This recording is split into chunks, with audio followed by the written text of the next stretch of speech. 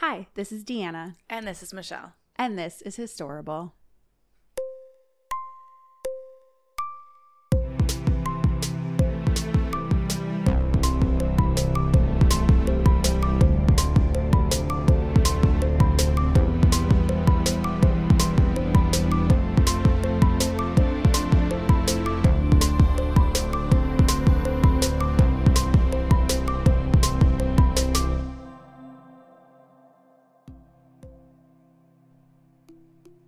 So, Michelle. So, Deanna. Welcome back to another episode of Historable. Another glorious week of Historable. We're here. We are here. And it is a Deanna episode. Yeah. Yeah. So, my favorite kind of episodes. Yeah, no jet planes this week. Yeah. So, I know we didn't hear one in last week's episode, but we don't have to worry about it this week. My cat sure heard them last week. Yeah, I do feel bad for all the poor little animals. Yeah. My dog didn't care. He did not care. He watched. He just watched actually out on the patio. He sat outside with us and just watched the planes and relaxed. Nice. And really enjoyed the air show. That's nice. Yeah. Anywho, I don't think we have any affairs to get into order. I think our affairs are ordered. No. Yeah, I think we're good. All right. Let's get into it. What are we learning about today? I am going to talk about the life and adventures of Elizabeth Jane Cochran, also known as Nellie Bly. Nellie was known as kind of a female pioneer in investigative journalism. So 2 of her major highlights, which we'll talk about in today's episode, are that she did this expose in 1887 on the conditions of an insane asylum at Blackwell's Island in New York City. I'm sure that was a hoot. It was interesting for sure. And she also did a 72-day trip around the world, which I'll talk about a little bit too, but very adventurous gal. Wow. Yeah. She's definitely has gathered interest, which I can relate. Yeah. So just to get started, we'll talk a little bit about her early life, talk about her origin story. Okay. So she was born Elizabeth Jane Cochran, and that was on May 5th, 1864. And she was born in Cochran's Mill, Pennsylvania. The town was founded by her father, Michael Cochran. I was going to say, I'm like, isn't her last name Cochran? It is. Do they own the town? Fun fact, he owned a lucrative mill. So hence Cochran's Mill, Pennsylvania. Very creative back then. Super creative, yes. Also, he was, I guess, a judge in the county. So was very well involved in the scene of Cochran's Mill. Unfortunately, at the age of 6, her father did die suddenly. And he did not have a will. Oh, that's confusing. Did he die in the mill? I don't know how he died. I think it was something medical. I don't know if it was at the mill. Yikes. But not having a will is dangerous when there's so much at stake, I guess. Yeah. So unfortunately, the family really had no legal claim at this point to the land. So they kind of had to leave. That's terrible. I know. I hate that for them. I know. Lesson here, always get a will in place. Always write a will. Especially if you have a family. Do you know when I was really little, when I took my first plane ride? Oh, I don't think I was I think I was 12. And I was terrified of planes. And I wrote a will and snuck it under my pillowcase because I thought I was going to die in a plane crash. I'm sorry. I've never heard. I'm actually not shocked, but I've actually never heard this story before. Yeah. And I know most of your stories. Yeah, and you've heard them several times. But yeah, I've always thrown new ones at you. Yeah, I don't know. I was a weird little kid. You were very serious back then. But you did the right thing because in this case... Always write a will. You never know what's going to happen. In this case, unfortunately, Michael's, wife and children, and he actually, I think, technically her mother was his second marriage. So he had some kids and other things, but no one really had a legal claim to anything because he didn't have a will in place. That's so irresponsible, especially being a husband and having children. Rude. Yeah, rude. Anyway, so the family left. They didn't really have anything, left there. At the age of 15, Elizabeth enrolled in the State Normal School in Indiana, Pennsylvania, which kept throwing me off just as a name. The word normal? No, Indiana, Pennsylvania. The city was called Indiana. Those are both state names. That's weird. So I was like, oh, is she from the Midwest? And I'm like, oh, no, she was from Indiana, Pennsylvania. That's weird. So anyway, she went there in hopes of becoming a teacher. So she started studying. Unfortunately, after one term there, financially, the family just couldn't afford it. So she had to leave. She left school and went to go move in with her mother. At that point in time, her mother was kind of in like an outskirt area of Pittsburgh. Okay. And I guess she ran a boarding house there. So Elizabeth went there to help out. Elizabeth also had 2 older brothers, which I think actually were also from, if I remember correctly, her mother, this was like also her second marriage. So I think they were half brothers. Irrelevant completely to the story, but something I remember reading. Got it. Okay. So her 2 older brothers were there in the Pittsburgh area. And so right when she got there, Elizabeth was looking for work, right? Helping to support the family. What was really frustrating to her was she was finding way fewer opportunities than her less educated older brothers. Like she actually went to school. I mean, she only went for a term, but she studied. She was passionate about education and she was really smart. But unfortunately, since she was female, there were fewer opportunities for her. I would imagine like what? Cleaning clothes, cleaning homes, taking care of other people's children. That's about it. I think what I love about her story is she really kind of took this and it kind of fueled her fire. Oh yeah. She was like, you tell me no, I'm going to prove you wrong. So one day, our girl Elizabeth is hanging out, reading the local newspaper, which was the Pittsburgh Dispatch. The Cochrane Times. The Cochrane Times, right? So she came across an editorial piece that had been published called What Girls Are Good For. Oh, geez. And in the piece, the writer Aramis Wilson claimed that women were best served by conducting domestic duties and calling the working woman a monstrosity. Cringe. So apparently Elizabeth was like, and submitted what was called a racy response to the piece. And like she summoned the fire of everything. She did a whole rebuttal. And it was so well written and just so unique that it grabbed the attention of the paper's managing editor, George Madden, who actually went around and he in turn offered her a position at the Pittsburgh Dispatch. Dispatch, that's hard to say. That's awesome. Yeah. Go her. So in 1885, Elizabeth began working as a reporter for the Pittsburgh Dispatch at a rate of $5 per week. How very Erin Brockovich of her. I love that. Yeah. And so it was once she started this gig, she started using the pen name Nellie Bly, which is what I will refer to her as for the rest of the episode. Mm-hmm. She borrowed it, I guess, from a popular Stephen Foster song. Don't know who he is, but apparently it was a really popular song at the time. Interesting. So Nellie Bly, she became. I definitely feel like I've heard the name Nellie Bly before. I just don't know in what context. Mm-hmm. And I'm like, my brain's going to Gilmore Girls because Gilmore Girls has like 1,000,001 different references. I guarantee you they have referenced her at some point. Yeah. I would be shocked if they haven't. I feel like every time I rewatch Gilmore Girls, there's another reference that like I've picked up and learned something new. And then I'm like, I've seen this episode no fewer than at least 25 times. I'm like, but now, years later, I finally get that reference. So I'm going to have to rewatch to find the Nellie Bly reference because I'm sure there is one. There has to be one. I would be, like I said, shocked if there wasn't. For sure. So she's got her pen name. She's Nellie Bly now. She's, living her best life at the newspaper. And really her goal was to highlight negative consequences of sexist ideologies and the importance of women's rights issues, right? So this is, 1885. So definitely we've come a long way since then, but she really was kind of a pioneer, as it were, even just writing about that topic. For that time, yeah, absolutely. And most of the time back then, any sort of women's contribution to a newspaper was usually on the women's pages. So I guess there was like... Ask Alice. Yeah, like it was very like domestic, whatever. How do I get tomato sauce out of my husband's t-shirt?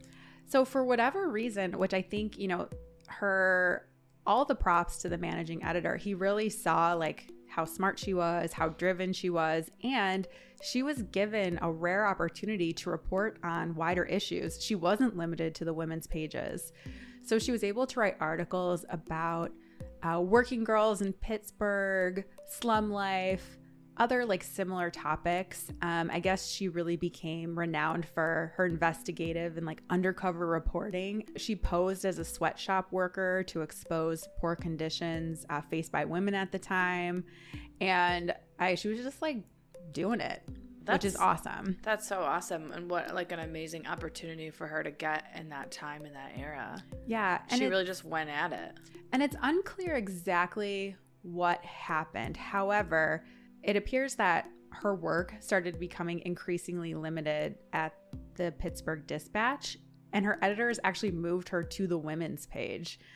And so she kind of aspired to find a more meaningful career.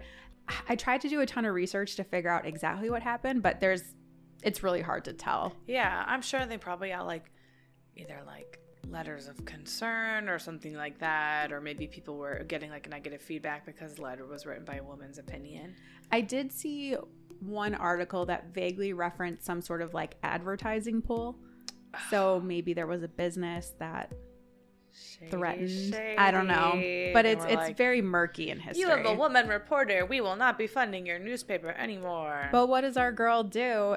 She apparently takes on a foreign correspondent role and travels for several months through Mexico. Cool. She sends back reports on official corruption, conditions of the poor that lived there.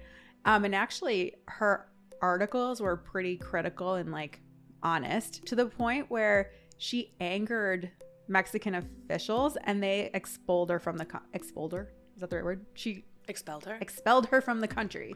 She got kicked out of Mexico because she was reporting the truth on the ground. Deported. There we go. I think all of the above. Yeah, deported. They were like, you gotta go. She upset like, the wrong people. I guess. Goodbye. So she left Mexico.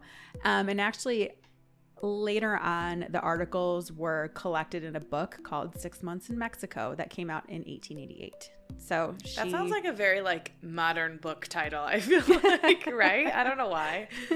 But so she gets back and she's like, what am I going to do? And where does she head? To the Big Apple, New York City. I was going to say, I'm like, to New York, because that's where dreams come true. Yep, she totally did. So, and Chicago's really cool too. She got to go to Chicago. she never came. Well, I think she came here to report later on in her career, but she never lived here. Got it. Anyway.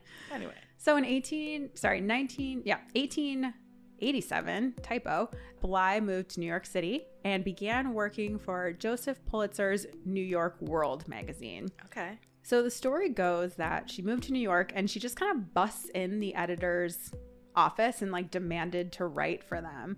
Pulitzer was like, okay, so if you want to work here, you're going to need to do an investigative piece on the infamous mental institution on Blackwell's Island, which is now known as Roosevelt Island in New York City. The editor was like, go undercover, figure out how to report on this insane asylum, and really gave her no guidance on how to like get in or get out.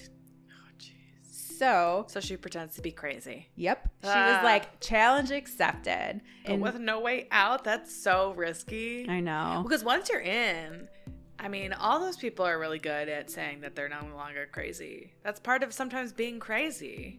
Oh man. This was also back in 1887 where, I mean, you could be put away for anything because you were a woman for having menstrual cramps and PMS and all of that stuff. You know what it is? I think the Ghost Adventures did an episode on this island. I bet they did. Okay. The Ghost Adventures is a good show. I need to watch it. It just makes me laugh because their reactions are like over the top, comical. I love it. That's how I feel about the Chasing Bigfoot shows.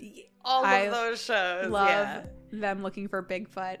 I remember watching it with my family and my sister was like, what is this? They're never going to find Bigfoot. I'm like, well, if they did, we would already have heard about it. We wouldn't see it on the show. But I love the Bigfoot shows. They had one too, Finding Hitler, and it was supposed to be like, what, Hitler didn't actually commit suicide. He actually escaped from the bunker, and here's where they think he went. And it was like all these sides. And I'm like, there's all these kind of shows that take like one little grain and make it like a 3-episode arc. And I'm like, ugh. Yeah, I'll definitely have to check out this one though, because now that I know more about the island. Yeah, I'll have to confirm later on and make sure that it's Ghost Adventures episode. But I'm pretty sure they went to Roosevelt Island. Awesome.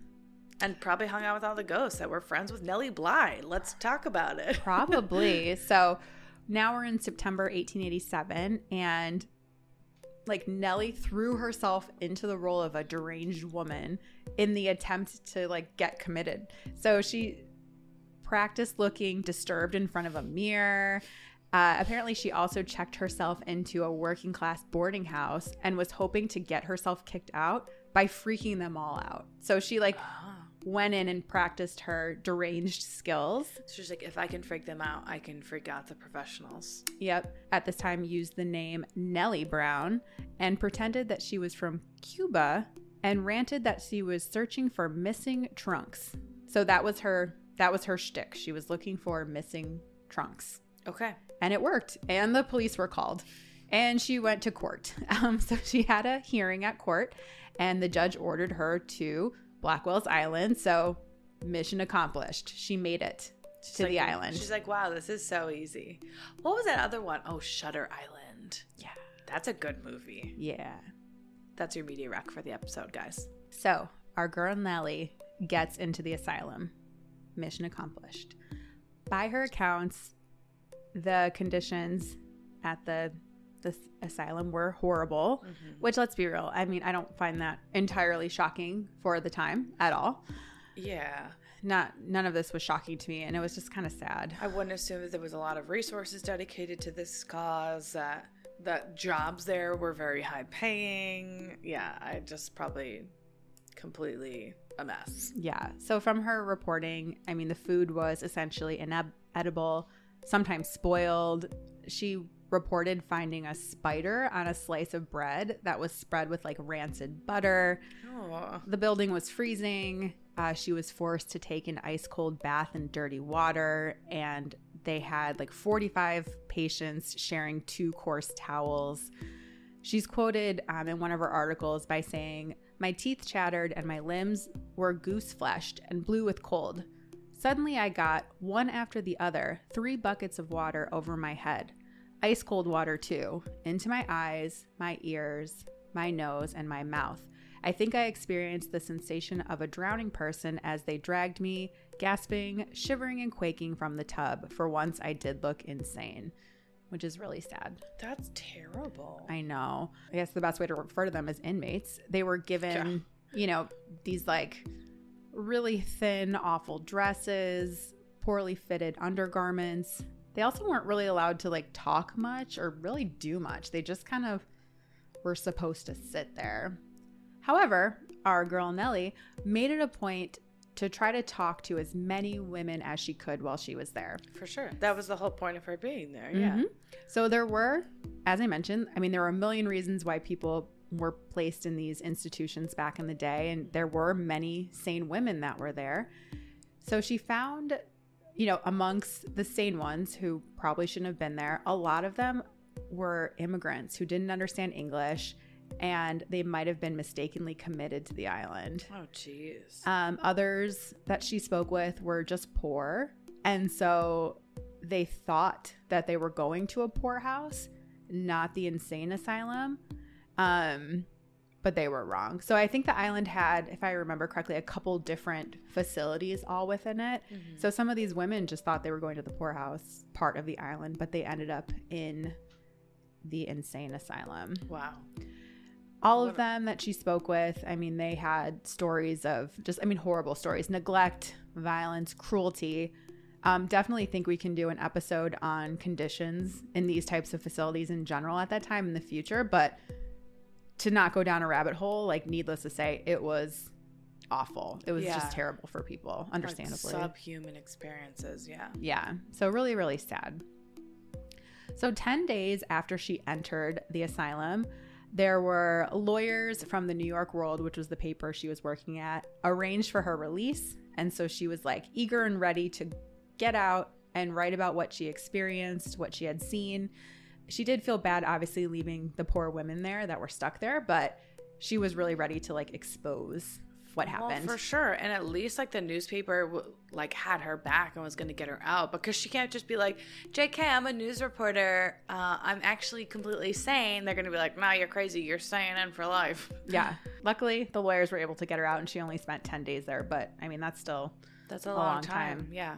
2 days later, after getting out on October 9th, 1887, the New York World printed the first part of Nellie Bly's 2-part illustrated series on the front page of the Sunday feature section. Wow. So it was a really big deal. And understandably, the public was shocked at what they read, right? They had no idea this was going on. And also, for context, she was 23 at this time. So she was this like 23-year-old undercover cop exposing these horrible conditions. Yeah. So it's like crazy. Yeah. So people were understandably shocked. And I think some also interesting context, which I didn't realize about this time, but I think is important to the story. In the 1880s and 1890s, there was a big increase in mass circulation of yellow journalism papers and what's also referred to as the stunt girl movement. Have you heard of yellow journalism at all? No. I didn't know what it was. I had to look it up. No, yeah, I don't know what it is. So it's definitely journalism with like sensationalist spin, right? So a lot of... So tabloids. Kind of. Yeah, it was like tabloids of the 1800s. Yeah. So there was a very big rise in this type of journalism. So obviously you always have to take it with a little grain of salt. But I didn't realize that was like a thing. But yeah, it was the rise of the modern day tabloid. I feel like I'm acutely aware of some sort of like the society pages or the society section. And I knew those were always kind of like salacious and maybe like a little bit exaggerative, but is exaggerative a word? That sounds right. I don't know where I just came up with that. Anyway, but yeah, I've never heard of that. That's cool. That's interesting to know. Yeah. Yep. There's a little vocab word for you for today. Yellow journalism. Not exaggerative. So understandably, I mean, her piece was a success. Eventually, it generated a book on the topic. And the silver lining to all this, which really just makes me super happy, her articles and the things that she did cause a large-scale investigation of the institution itself. Good, as it should. So she actually assisted the New York Assistant District Attorney, his name was Vernon M. Davis, with the investigation. So she went back to the island.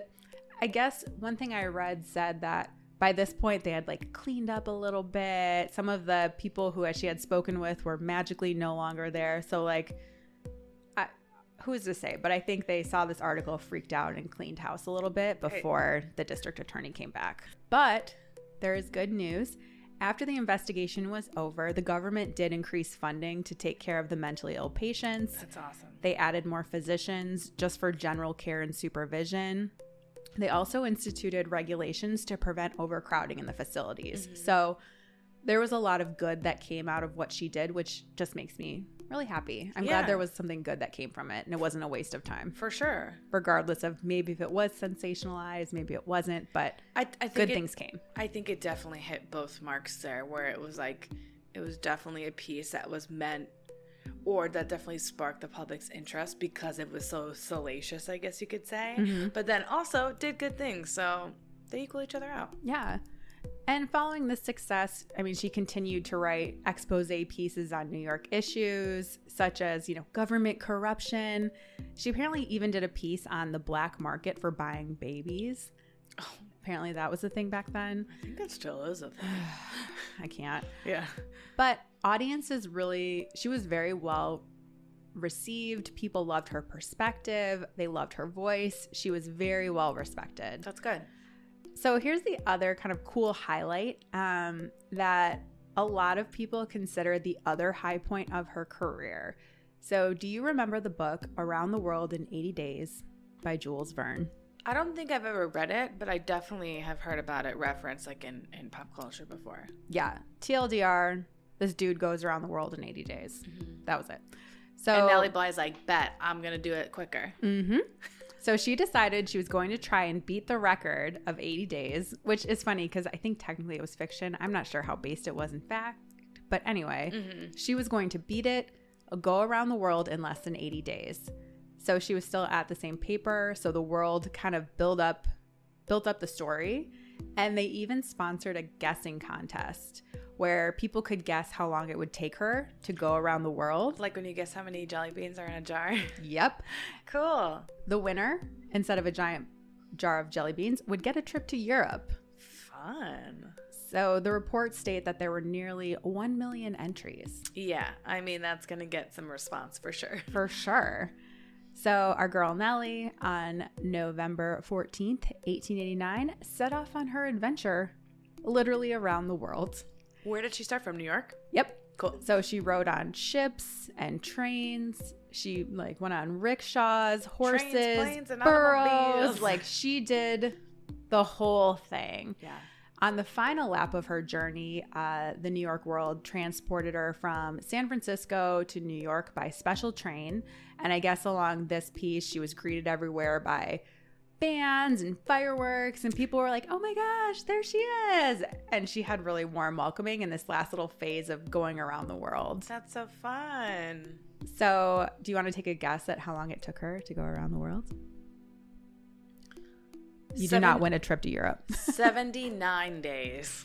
Oh, close. So her total time was 72 days, 6 hours, 11 minutes, and 14 seconds. Wow.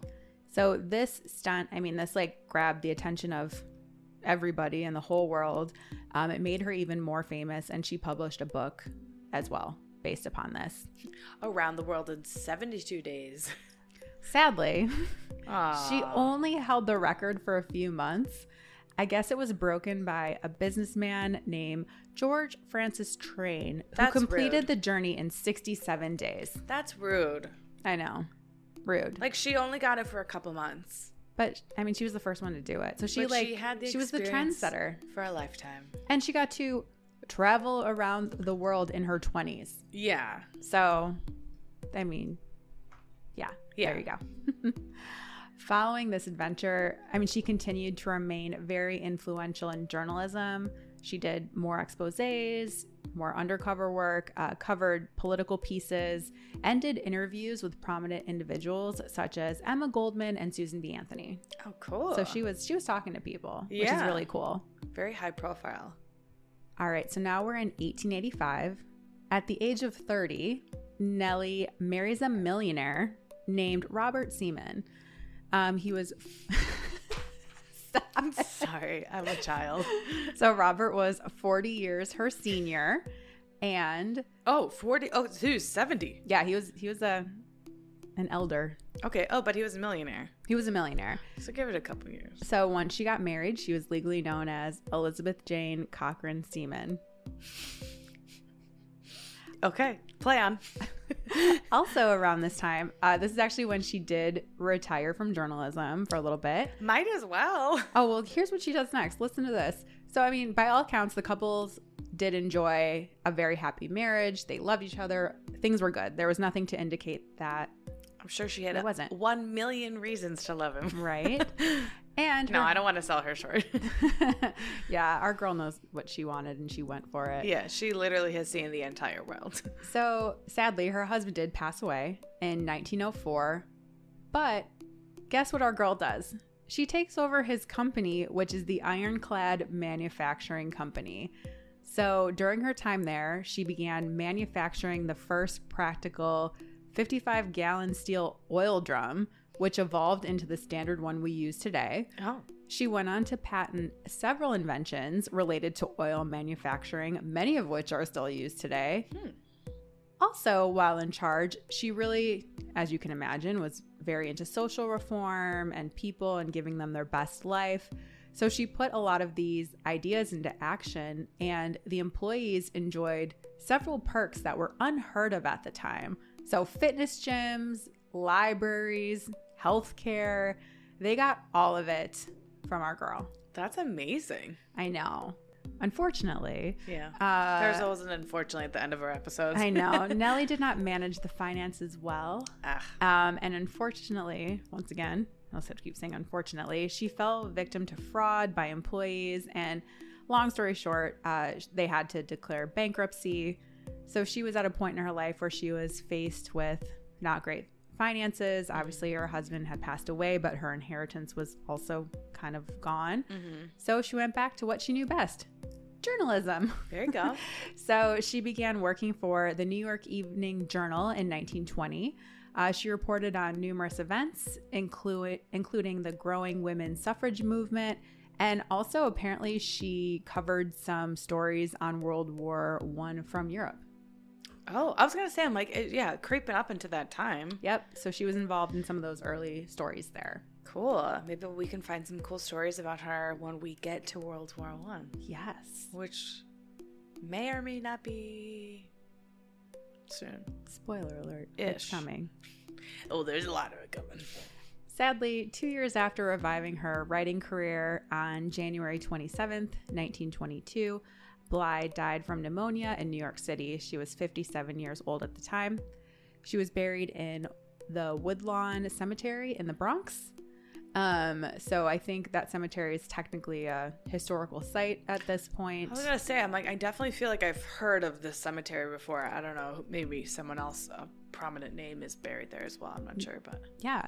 And what's really cool, so if you're ever in New York, in 2021, her connection with Roosevelt Island, where, let's be real, that's kind of where this all began, is forever immortalized. So there's a new monument that was placed in her honor. I think originally they were planning on 2020, and then obviously it didn't happen until 2021. Sure. So this monument came up. It's right on the tip of Lighthouse Park on Roosevelt Island. There's a statue. It's called The Girl Puzzle, which was named after her first published work. So the statue itself, or the installment, I guess, has 5 bronze faces. There's one of Bly, and then there's others representing Asian American, Black, young, older, and queer women.